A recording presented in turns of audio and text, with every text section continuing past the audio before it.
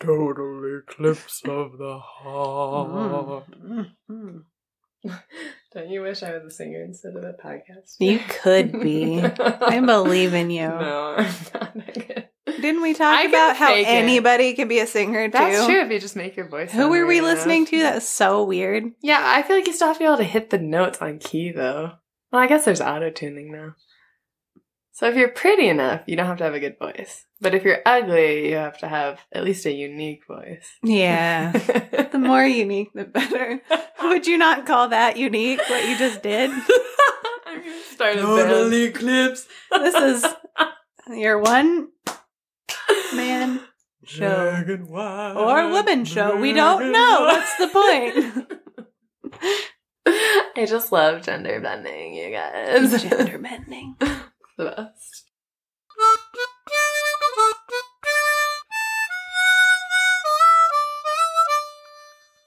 Hi, I'm Big. And I'm White. And together we are Big and White. And you are listening to the Big and White podcast, a podcast where we explore what it means to be a foreigner in Asia. So, what are we talking about today, Big? Well, we are talking about some of our experience trying to stay healthy when moving to another culture and living in a developing country. Because, spoiler alert, it's difficult. Yes. Sometimes. We don't claim to be experts. We don't claim to be healthy. But we are here and we aren't leaving because of any of these things. That's true. So, yeah, we actually survived this far. We were like, what should we do an episode about? Oh, we could talk about like how to be healthy in Asia. We were like, oh, I don't know if either of us are in a position to actually do that. But then Big was like, yeah, but we haven't left. Like things aren't easy, but we're actually still here. Right. And I feel like the fact that we admit that we're not like perfect or, 100% healthy all the time is a good thing. Yeah. It means we are healthy in a weird way.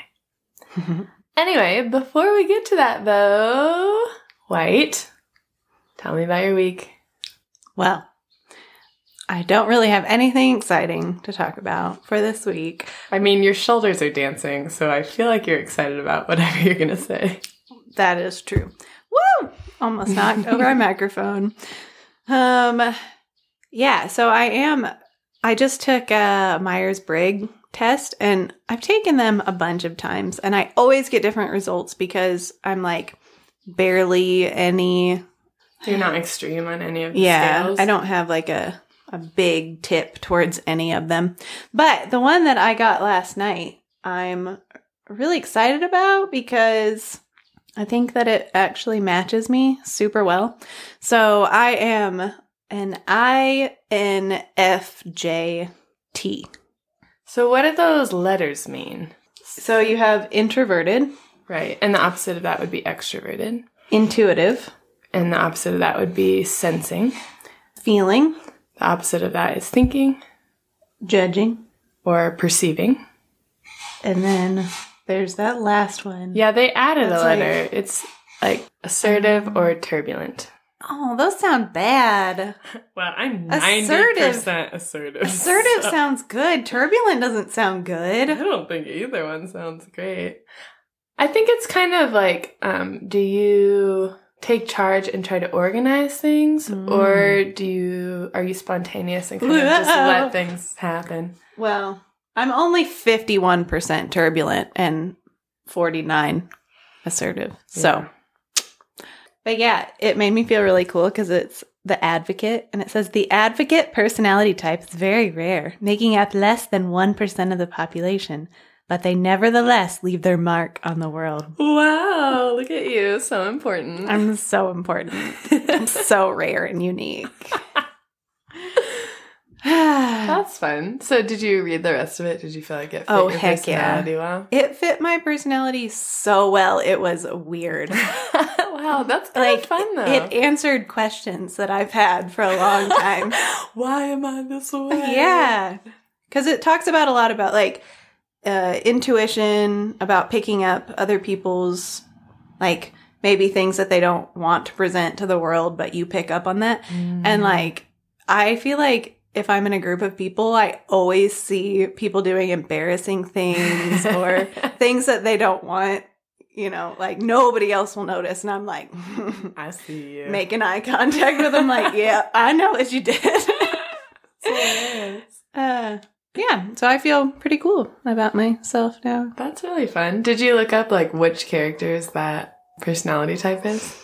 Yeah, well, I didn't look it up, but they told me there was like Nelson Mandela, Mother Teresa, Alanis Morissette. There were some other ones too. I don't remember. Which, like, how do they know that? Yeah, I think some of them are just guesses. I mean, like, you know, when they're like, it's the same as Gandhi. Like, obviously Gandhi didn't take the Myers-Briggs test. But okay, so you just mentioned some real people that have your personality type, but guess which Harry Potter character has your personality type? Didn't even think about something like that. I'm so excited. It's Remus Lupin. Yay! He's my favorite. I hope the version in a Harry Potter musical is the one I'm close to. So as the lone wolf of the Myers-Briggs bunch, INFJs are both soft-spoken and fiercely idealistic. They care deeply about making the world a better place. It also talked about in relationships it can be difficult because you have like a very strict sense of ideals that you're looking towards, and as soon as somebody like breaks that, you're like, no, we're done here. Which I do. Oh my gosh. I'm like, crazy. You're dumb. Goodbye. I'm never going to think about you again. You do gonna do that. Relationship over. I was like, man, I'm not a very loyal person. That's kind of horrible. Well, you're loyal to your ideals instead of people. Not people. Well, you know what's interesting? So I really like the Enneagram personality test, and they say that, I mean, you can take it before this, but you really, like, your personality sort of isn't settled till you're about 30. Oh, so I wonder if that was part of your issue before, where you felt like you got a different answer every time you know, took a personality test or didn't describe you super well. Maybe you just like weren't settled in sort of your personality yet. Oh no, is this what I'm going to be like now? Yes, stuck for eternity. I have 4 more years before my personality is totally settled. Yeah, you have the chance to change completely. Sweet. Well, that's really fun. What about you? What happened this week? Did anything happen this week? Oh, yeah. Did you have a week? I actually had to look at my notes. I'm like, what did I do? I can't remember anything before. You hung out with me for the entire week. So we went on a work trip to Pokhara, which is it's like the second biggest city in Nepal. And it's on this lake, and there's no pollution, and it's a little bit quieter of a city. So it's a nice place to visit sometimes. And we had amazing mountain views, which was really it was gorgeous. Fun. So the thing I wanted to talk about, though, was a couple times I went up and sat on the roof of the house to, you know, look at the mountains and just kind of enjoy. But it was a really fun view of the street, and I got to see all of the, like, I don't even know what to call them, traveling salespeople go by. So there's people with bicycles that have, you know, like fruit and vegetables in the back and shouting out what they have. There's like a truck went by with bottles of water, and there was a guy that had just like bags of rice. So basically the amazing thing about this is if you're like a housewife or like a stay-at-home mom, you can just not go to the store. If you see someone passing by or you hear them calling out like, I'm selling cucumbers, you can just run out to the front of the house and like, yes, 3 cucumbers, please. And it is awesome. I really want that to be a thing in America. Yeah. I mean, we have the ice cream truck, but that's it. Can we have like the vegetable truck and the detergent truck and... No, you just have those little buttons on Amazon that you press. You're like, I'm out of Tide. And then an Amazon person like climbs through your window and puts it in your waiting laundry machine. So creepy. This is something that has really changed since I left the US, is how much people use Amazon to order stuff to their house. And I cannot adjust to it. I'm like, go to the store. I don't know. It feels really weird to me. Yeah. I do understand that it's convenient, like in theory, but emotionally, it just doesn't work. I mean, if I was a mother and had multiple children or any children at all, I wouldn't go to the store. It's exhausting. I guess. I don't know.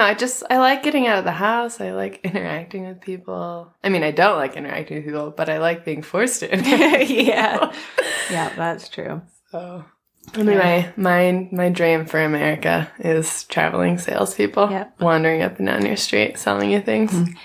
Cucumbers! I have cucumbers. The cucumbers came. Cucumbers. That would make America a lot better, I think. Yeah, I completely agree. Let's do it. Let's advocate for change. Yeah. That's your new business plan right there. Oh, I was going to say, like, I'm going to become president, but I guess capitalism works too. Yeah. Whatever method you prefer. Works.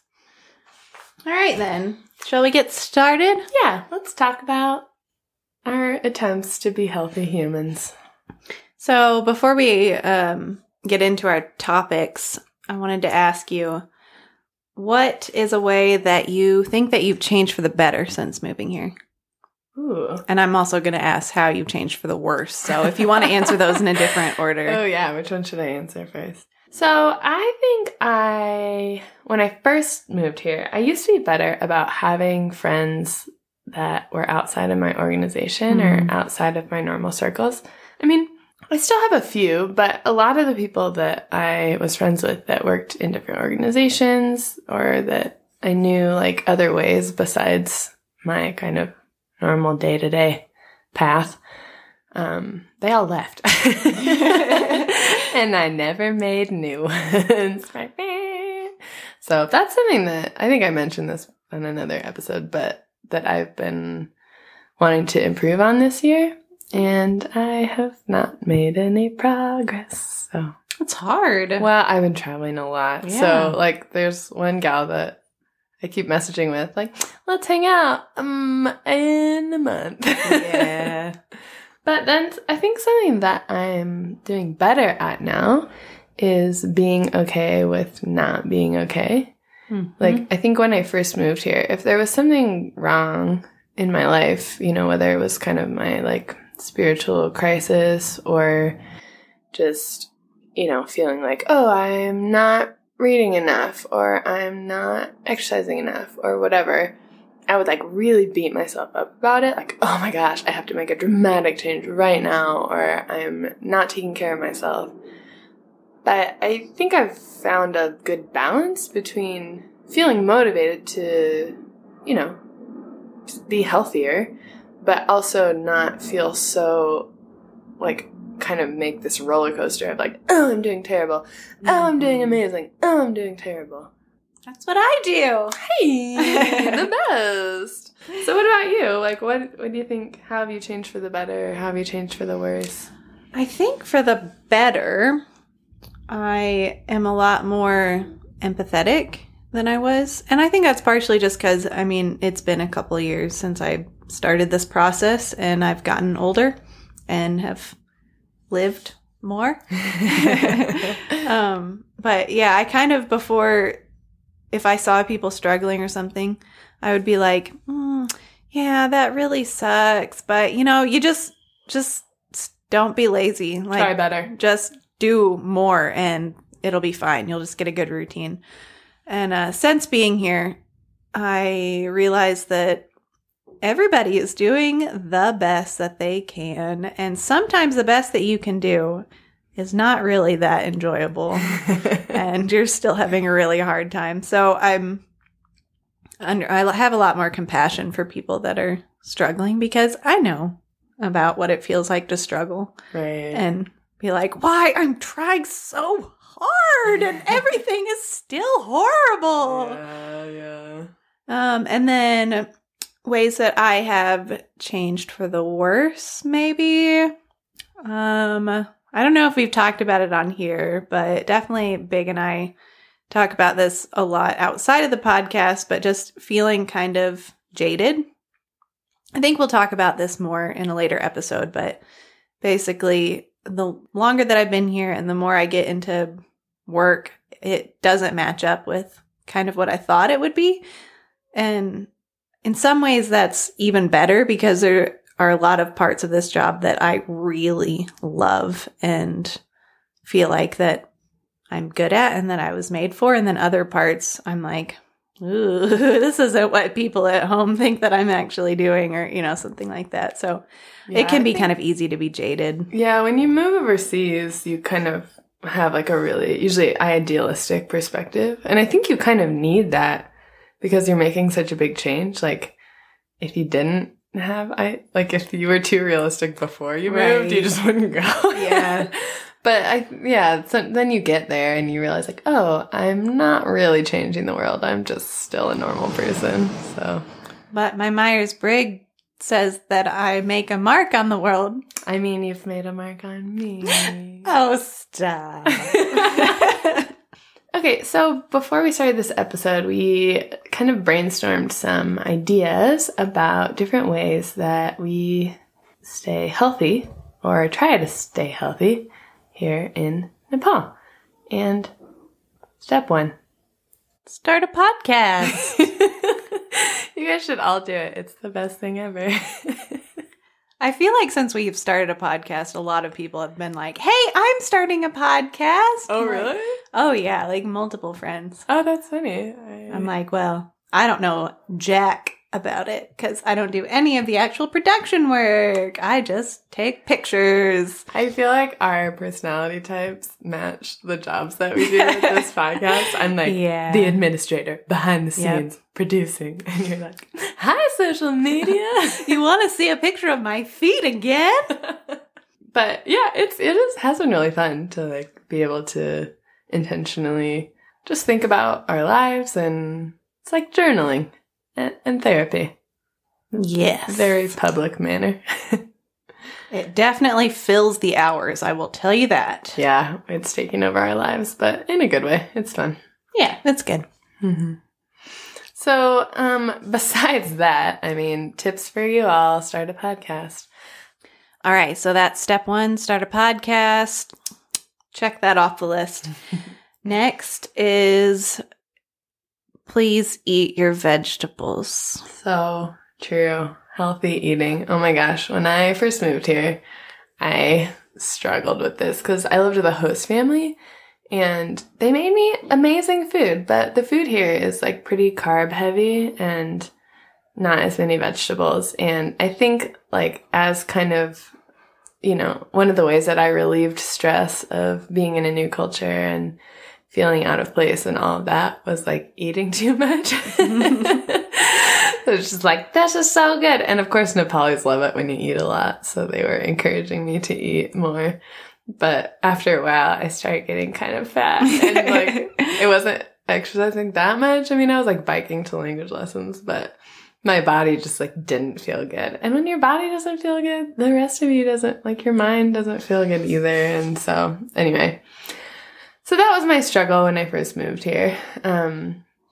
And then on the flip side, the eating healthy side, I've started exercising more, doing like powerlifting. And so I decided, okay, I need to be more intentional about eating the right amount of protein and vegetables and all of that. So I started this like planned out meal program.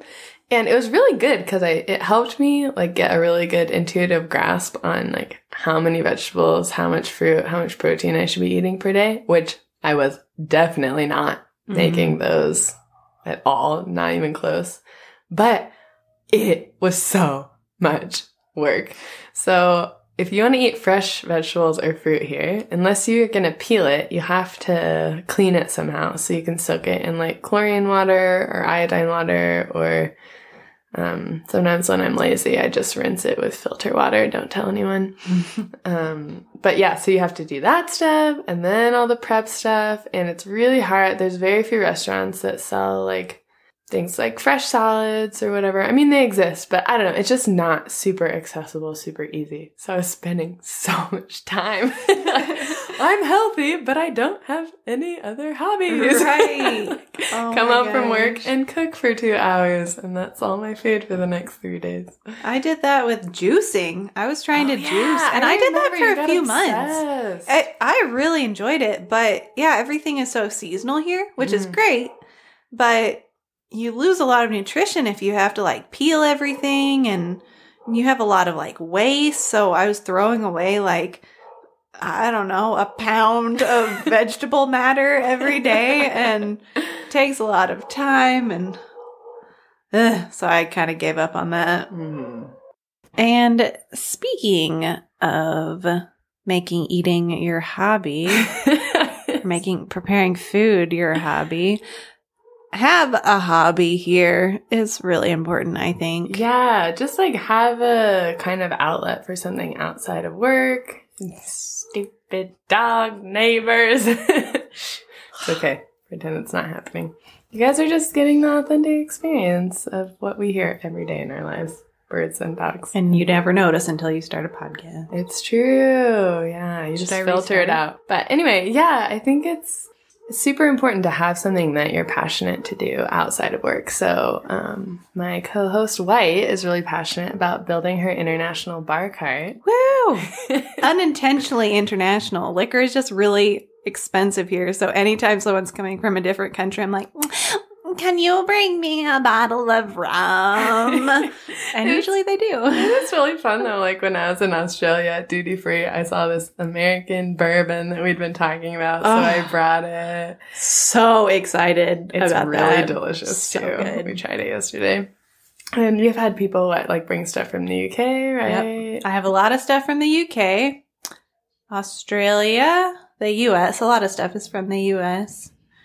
Where else? I feel like there's other places. Yeah, it's just fun. You've gathered, like, I brought you bitters from California, and you bought your, like, stirring and other implements at a flea market in Arkansas. Yeah. And it's really fun. It's pretty impressive. But you also have some non-alcoholic hobbies. Is that correct? Yeah, I do. As I'm drinking this weird ginger wine. I am super passionate about being creative and using that as a way to stay healthy as you're living overseas or living in your home country. Like when before I moved here, I did a lot of watercolor painting and calligraphy and things like that and thought that was really important. And then I moved here and suddenly I didn't have time to do that and kind of felt bad about that for a while, but then realized that the point is not the art itself. The point is being creative and expressing things that you don't have other means to express. And so I started writing poetry and pretended I wasn't acting like an angsty teenager again. And I write a lot, or, if I don't have time to do those things, then I'm like focus energy on my house and decorating and being creative that way, or dressing myself creatively or something. But basically, you don't have to say, oh yeah, I'm an artist to create things. Just get the emotions out there, friend. Yeah, it's true. I know. I don't know. I take a lot of input, like I listen to things, I watch movies, I listen to music, but I don't even notice when I don't have the outlet. And then if I start doing something, like I'm copying White because we're the same person, and started trying brush calligraphy. And it feels so good. Like I'm just like, yes. Like I feel light and happy. I think another good outlet for energy is exercise. We'd love to exercise. I know. Actually, we both do have like several different things that we do. I mean, you talked about your piloxing class. Did I talk about my piloxing class? Yeah, in the last episode. did. I talked about actually not being the most in shape person there. Anyway. Yeah. And I do a lot of yoga. I love, if you guys want to do yoga and you don't want to pay $1 million, there's this website called doyogawithme.com. It's a Canadian website, and they have a ton of free yoga and Pilates videos, and I really like it. Yeah.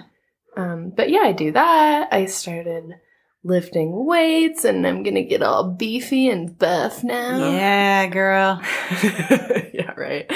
It's funny. I've been doing it for like 4 months, so I've made a lot of progress from when I started. So I feel all good. But then I watch someone else who's like actually strong, and I'm like, ew. You can't actually do that much. Who cares? It's been fun. It doesn't really matter. Right. Yeah. And one of the things I like about that is I feel like it's not just physical. Like it's kind of intellectual. Like I plan out like how much weight am I going to lift each week. I have like all these formulas and calculations, and then after I lift, then I plug it into this website that tells me how strong my muscles are. And yeah, it's been really fun for me. Do we need to talk about our different Myers-Briggs personalities again? Because I'm like, Engineer that sounds over horrible. here. Yeah. I'm like, let's analyze everything with numbers. I'm like, I'll just show up to a class and someone can tell me what to do. Yeah, but exercise, obviously it makes you feel better, makes your body more energetic and stuff. But there's something like kind of mental about it too that I find really beneficial. Just maybe like pushing yourself to do something that feels hard and learning that that's okay. Yeah. You can That's keep a pushing. good life lesson. Dude. I feel like trekking and long distance stuff like that really has taught me that. Yep. And another mental exercise is our next topic just says, eat more dirt. God made dirt and dirt don't hurt. Except in Nepal where it might. Yeah. You can get worms. Well, I think about that when I'm like cycling and just breathing in all this dirt. And there's like this one place on the road that every single time I go there, I eat a bug. I just like swallow it. I'm like, great. Are you just like cycling with your mouth open? I didn't think so, but maybe I am. I don't even know. But yeah, so you can like be so careful, like, I'm not going to drink water. I'm not going to eat anything unless I know it's safe. And then you eat bugs and you're like crunching on dirt after a workout. Yeah. So I think both of us have a similar approach to this of if you're too cautious, then you don't build up your immune system and you just get sick all the time. Yep. Some people that's kind of their life and they can't really avoid getting sick, but we just are really cocky about it. I never get sick, so I'll just brush my teeth with the really nasty infected water and it'll be fine. I just want to test it to where I feel just a little bit sick. I just want to know my limit. Just a little bit of diarrhea. It's fine. Just, the large intestine, the final frontier. The final frontier. Coming soon to a theater near you. I don't want to watch that movie at all. Sounds like a really bad 80s health class movie. Yeah. Oh no. Let's move on. I feel traumatized just thinking about it. The adult version of Miss Frizzle and the Magic School Bus. This isn't a cartoon! They don't get sneezed out. Anyway, yeah, eat some more dirt. It'll help, I think. Don't be scared. I think that's exhausting. You're like, I can't eat this lettuce because I might get cyclospora. It's emotionally exhausting. It is. I was telling my roommate, oh, here's what you should do to clean your vegetables. But I don't do that. I was like, maybe I'm not a good example. Don't listen to me. And she's like, no, I don't. But you don't get sick though. It's because I have an immune system of steel. Yeah. Well, I do think it's a bit genetic. My dad's the same. I think he's thrown up twice in the last 40 years. So yeah, I grew up on a farm and didn't wear shoes for who knows how many years. Same. And just ate stuff straight out of the garden and drank water out of our hose. And I did that except in the suburbs. For you, it was probably more dangerous. I think so. Yeah. Well, I don't know though, because I lived in a farming community where they spread chicken manure, chicken scratch on scratch? Yeah, that's how you say chicken poop. That's what chicken scratch means? Yes. And they would spread it on the fields, and it was across from our playground, and it's no, it's planting season. That's hilarious. But it helped. Yeah, obviously. I've only barfed twice here. Nice. Yeah, I think me too. Yeah, we can keep a tally. It's a competition. Sometimes I wish I'd get sick more because I don't want to go to work. I'm other people get to rest. I just have to keep working because I feel fine. Dang it. Well, speaking of eating dirt, we do that every day because we live in Dustmandu. Dustmandu. Yeah. But a really important thing, I think for me, this is something I don't do enough because I don't notice all the time. I think because I grew up in an urban area, I don't walk around every day thinking, oh, this city doesn't have enough green in it. But then when I do go somewhere green with plants that aren't brown from the dust, I feel amazing. Yeah. I have friends that are really intentional about going to green spaces, going to gardens, getting out of the city, taking weekend hikes and stuff. And I feel like that is a really wise way to keep yourself healthy. Yeah. Emotionally and physically. Yep. Or you can just like wear the flip-flops that I found in downtown Nashville. That's like the part that you walk on is grass, like fake turf material. I'm like, oh my gosh, these are perfect for Kathmandu. Like, I'm walking in mud, but I'm squishing on grass. I feel like I'm in grass. Just trying to trick yourself. I'm burning my feet on this turf that my shoes are made of. I still have those stupid little black balls on there. Yeah, well, and one thing that I have that I really appreciate that does help me get out of the city sometimes is a motorcycle. And that has just been so nice. I love riding my motorcycle. I love having that. It's like having a sense of freedom, you know. I can get out, I can go anywhere I want without having to wait for the bus or without having to find a taxi or whatever. And I don't know, I just really love it. It's to have the wind in your face and your hair and, you know, all those romantic things that motorcycles are kind of true. But I think that kind of relates to another point for staying healthy is sort of like accepting who you are in your new identity. And part of that is being okay with spending money. Because guess what? If you moved from a Western country to Nepal, you're rich now. It doesn't matter if there are like Nepalis that make twice as much money as you. They're going to see you. And that's the first thing that they're going to assume. Mm-hmm. Well, and in a way you are maybe richer than them because you have so many resources back home and like your network is big and yeah, you just are rich. I mean, we are not middle class anymore. Nope. And moving here, you have to learn. Like that was hard for me because I didn't grow up rich, but I had to learn how to be a classy rich person. Yeah. And I'm still not very good at it. Same. I grew up like lower class and I feel like I don't know how to be this person. You skipped right through middle class to upper class. Yeah. Which I feel like I've done a pretty good job because I'm making a huge bar cart. Yeah. Which is something that I would have never thought about growing up. Yeah, just like being okay with spending money. I mean, that's part of that is being an adult too. I mean, obviously not overspending, like still being wise with your money, but not kind of breaking out of that like attitude that I think a lot of people get in when they're in college. It's like save every penny. Mm-hmm. You know, if something's free, just take it even if you don't need it. You know, like that kind of thing. Yeah. You have to represent yourself in a very different way here, I think.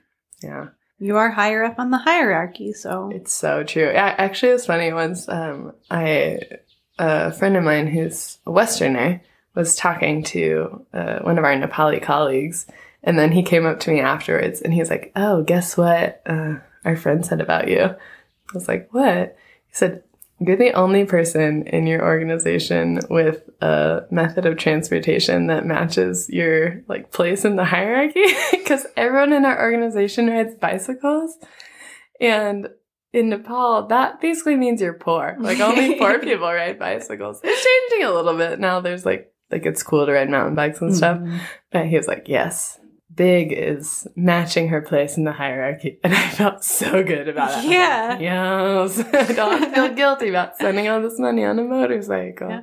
Well, I remember somebody was telling the story of they were in the Philippines, I think, and they had this house and it's like a cinder block or cement house. And they're like, well, none of the other houses in this neighborhood are painted. So I'm not going to paint my house either because I want to like match the culture and blend in and like show that I'm equal with them. And then after a while, they weren't having very good luck or something with working with people. Yeah.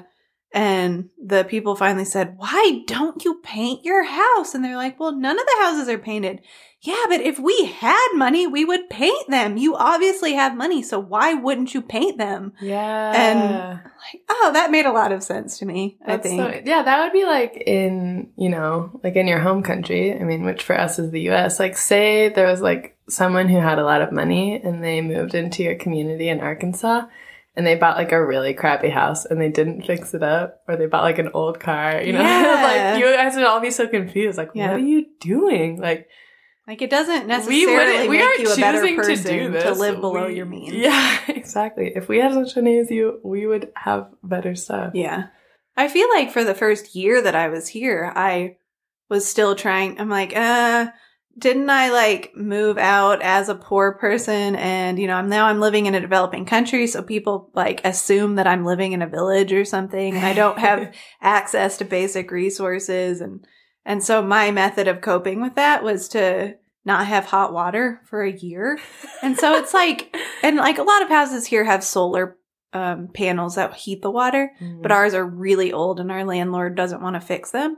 And so in the winter, I would go running and then I'd come back all sweaty and need to shower. And then I'd have to boil water and then stand in my frigid cement house and like splish some warm water over myself, and it'd get cold before I could finish. And it was horrible. And so finally we ended up my roommate and I bought a water heater, but that felt like such an incredible expense. And I'm like, if I was in America, like, would anybody bat an eye if I was like, well, I'm getting pneumonia because I'm so cold, but they're like, you should have hot water. No, I can't. $200 water heater. Yeah. It is true. I think there is something though about like, I don't know. It's again, it goes back to that identity thing of like, who am I? Like, am I a rich person who just indiscriminately spends money on making myself comfortable? Right. Or am I willing to sacrifice my comfort to like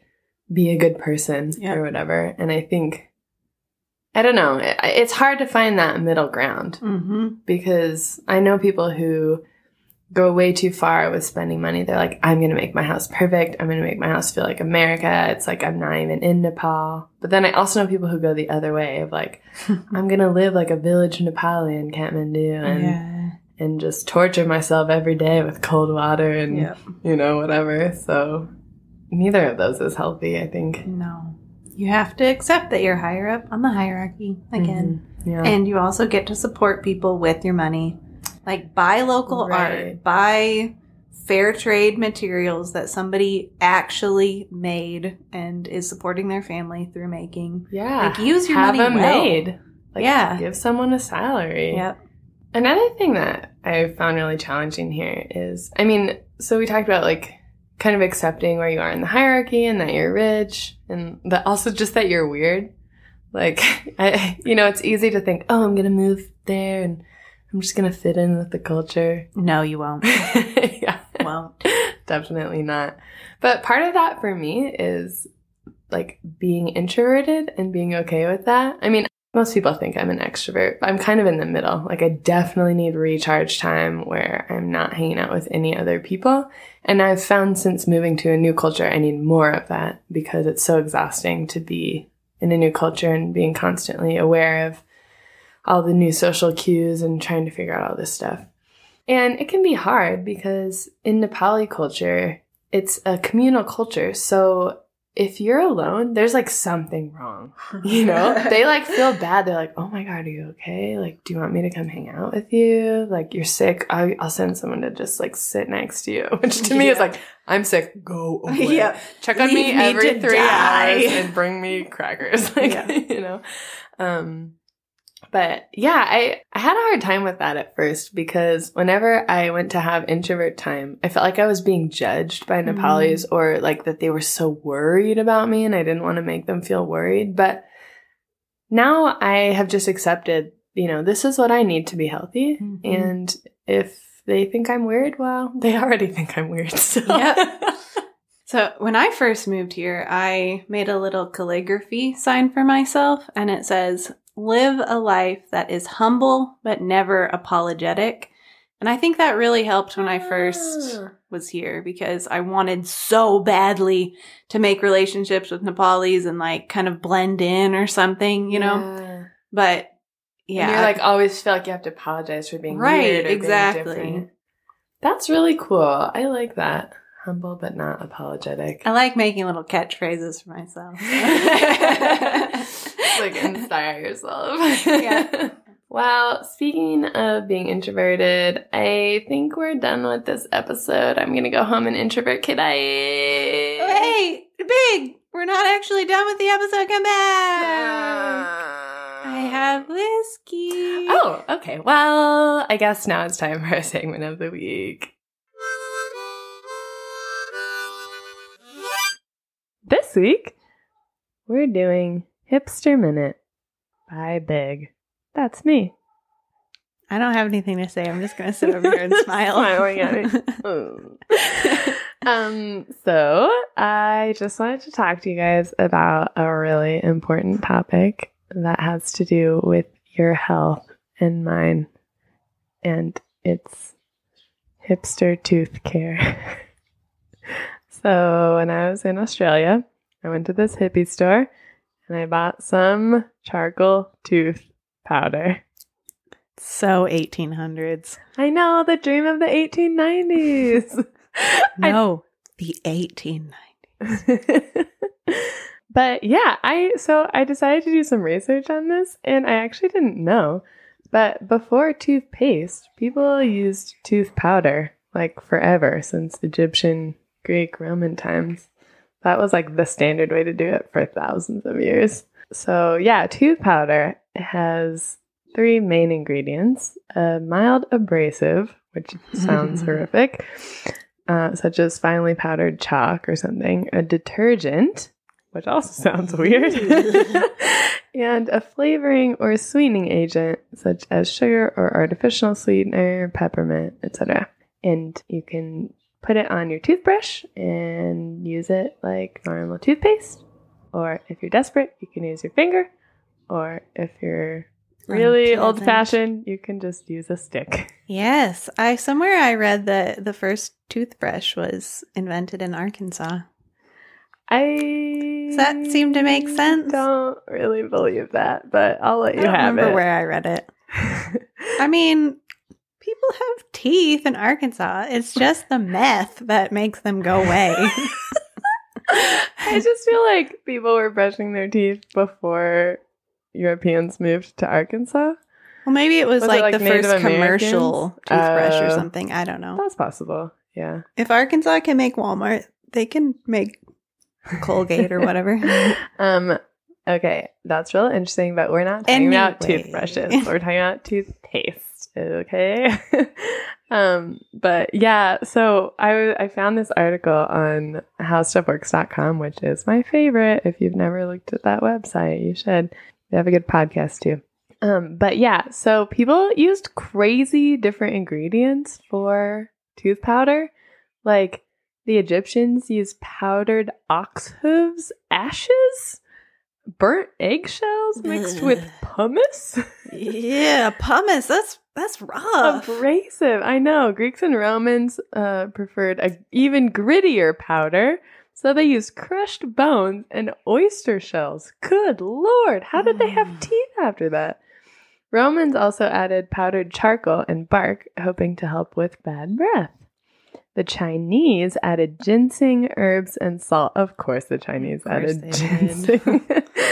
Then in like 1000 AD, the Persians were like, dudes, you are abrasing your teeth off. The nub look is out, Romans. So they use less abrasive stuff, such as burnt snail shells. Oh, naturally, yeah. Dried animal parts. Ooh, why did they just say parts? Not vegan. Dried animal parts? Which parts?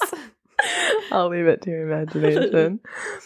So then, in the 1700s, tooth powder started being sold in stores in Britain, of course, because they are so classy. But they use super abrasive stuff too, like brick dust, crushed china, earthenware, and cuttlefish. Oh, my. Yeah. I mean, no. Cuttlefish? What? That's like... You can sell cuttlefish things for, like, birds to sharpen their beaks on. Well, it was probably ground up. And also to, like, I think it helps them. They were just rubbing the cuttlefish on their teeth.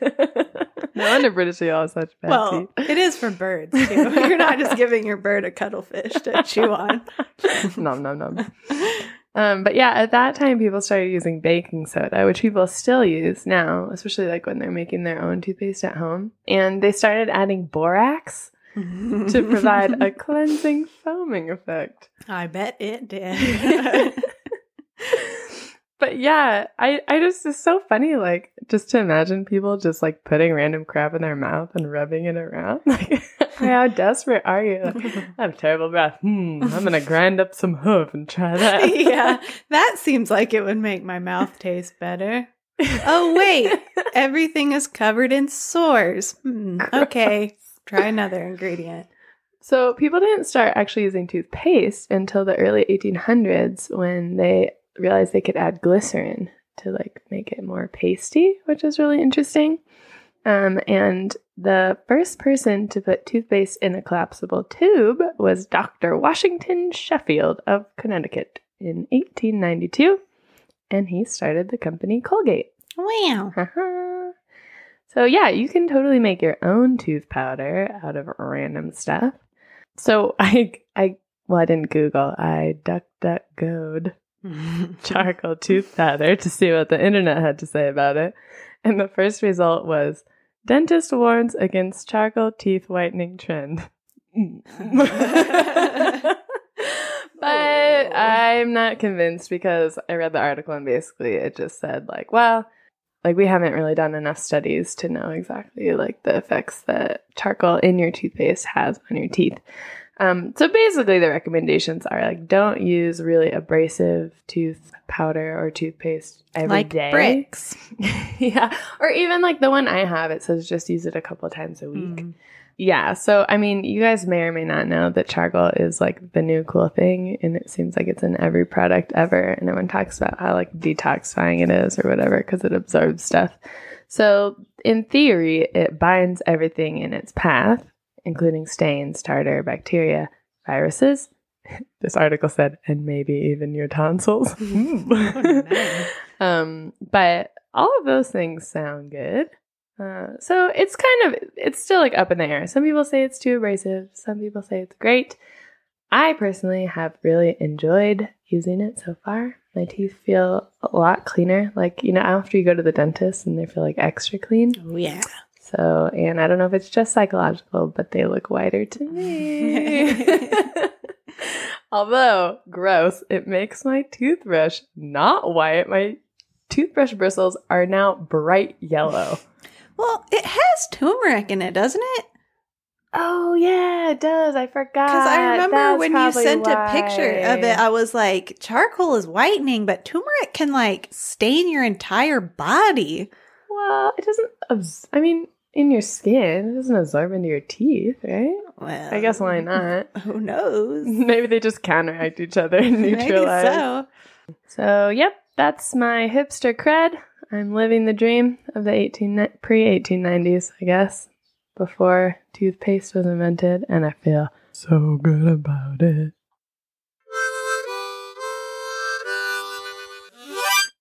Okay, well, thanks for joining us for this week's episode about staying healthy overseas. We have more to talk about, actually. So next week will be part 2 of staying healthy. It's going to be the best. In the meantime, don't forget that we are on the social media. We have our Instagram, Facebook, and if you haven't already, please go on Apple Podcasts and rate our show. Even if you don't like it, we just want attention. It's true. Wait, if you don't like it, what are you doing here? Why are you still listening? It's true. Like episode 9. You will like it. Keep listening. We will get into your bloodstream. Acquired taste. Like that ginger wine. I like that. I'm obsessed with ginger. It's like simple syrup. It's so sweet. That's true. But so gingery. So gingery. Also, please remember the big white secret. We like to pretend we're superheroes and that we have a secret identity. So please share this podcast with your friends. Tell everyone how much you love us, but don't tell them who we are. Keep us mysterious. We're enigmatic. That's like not enigmatic. It was just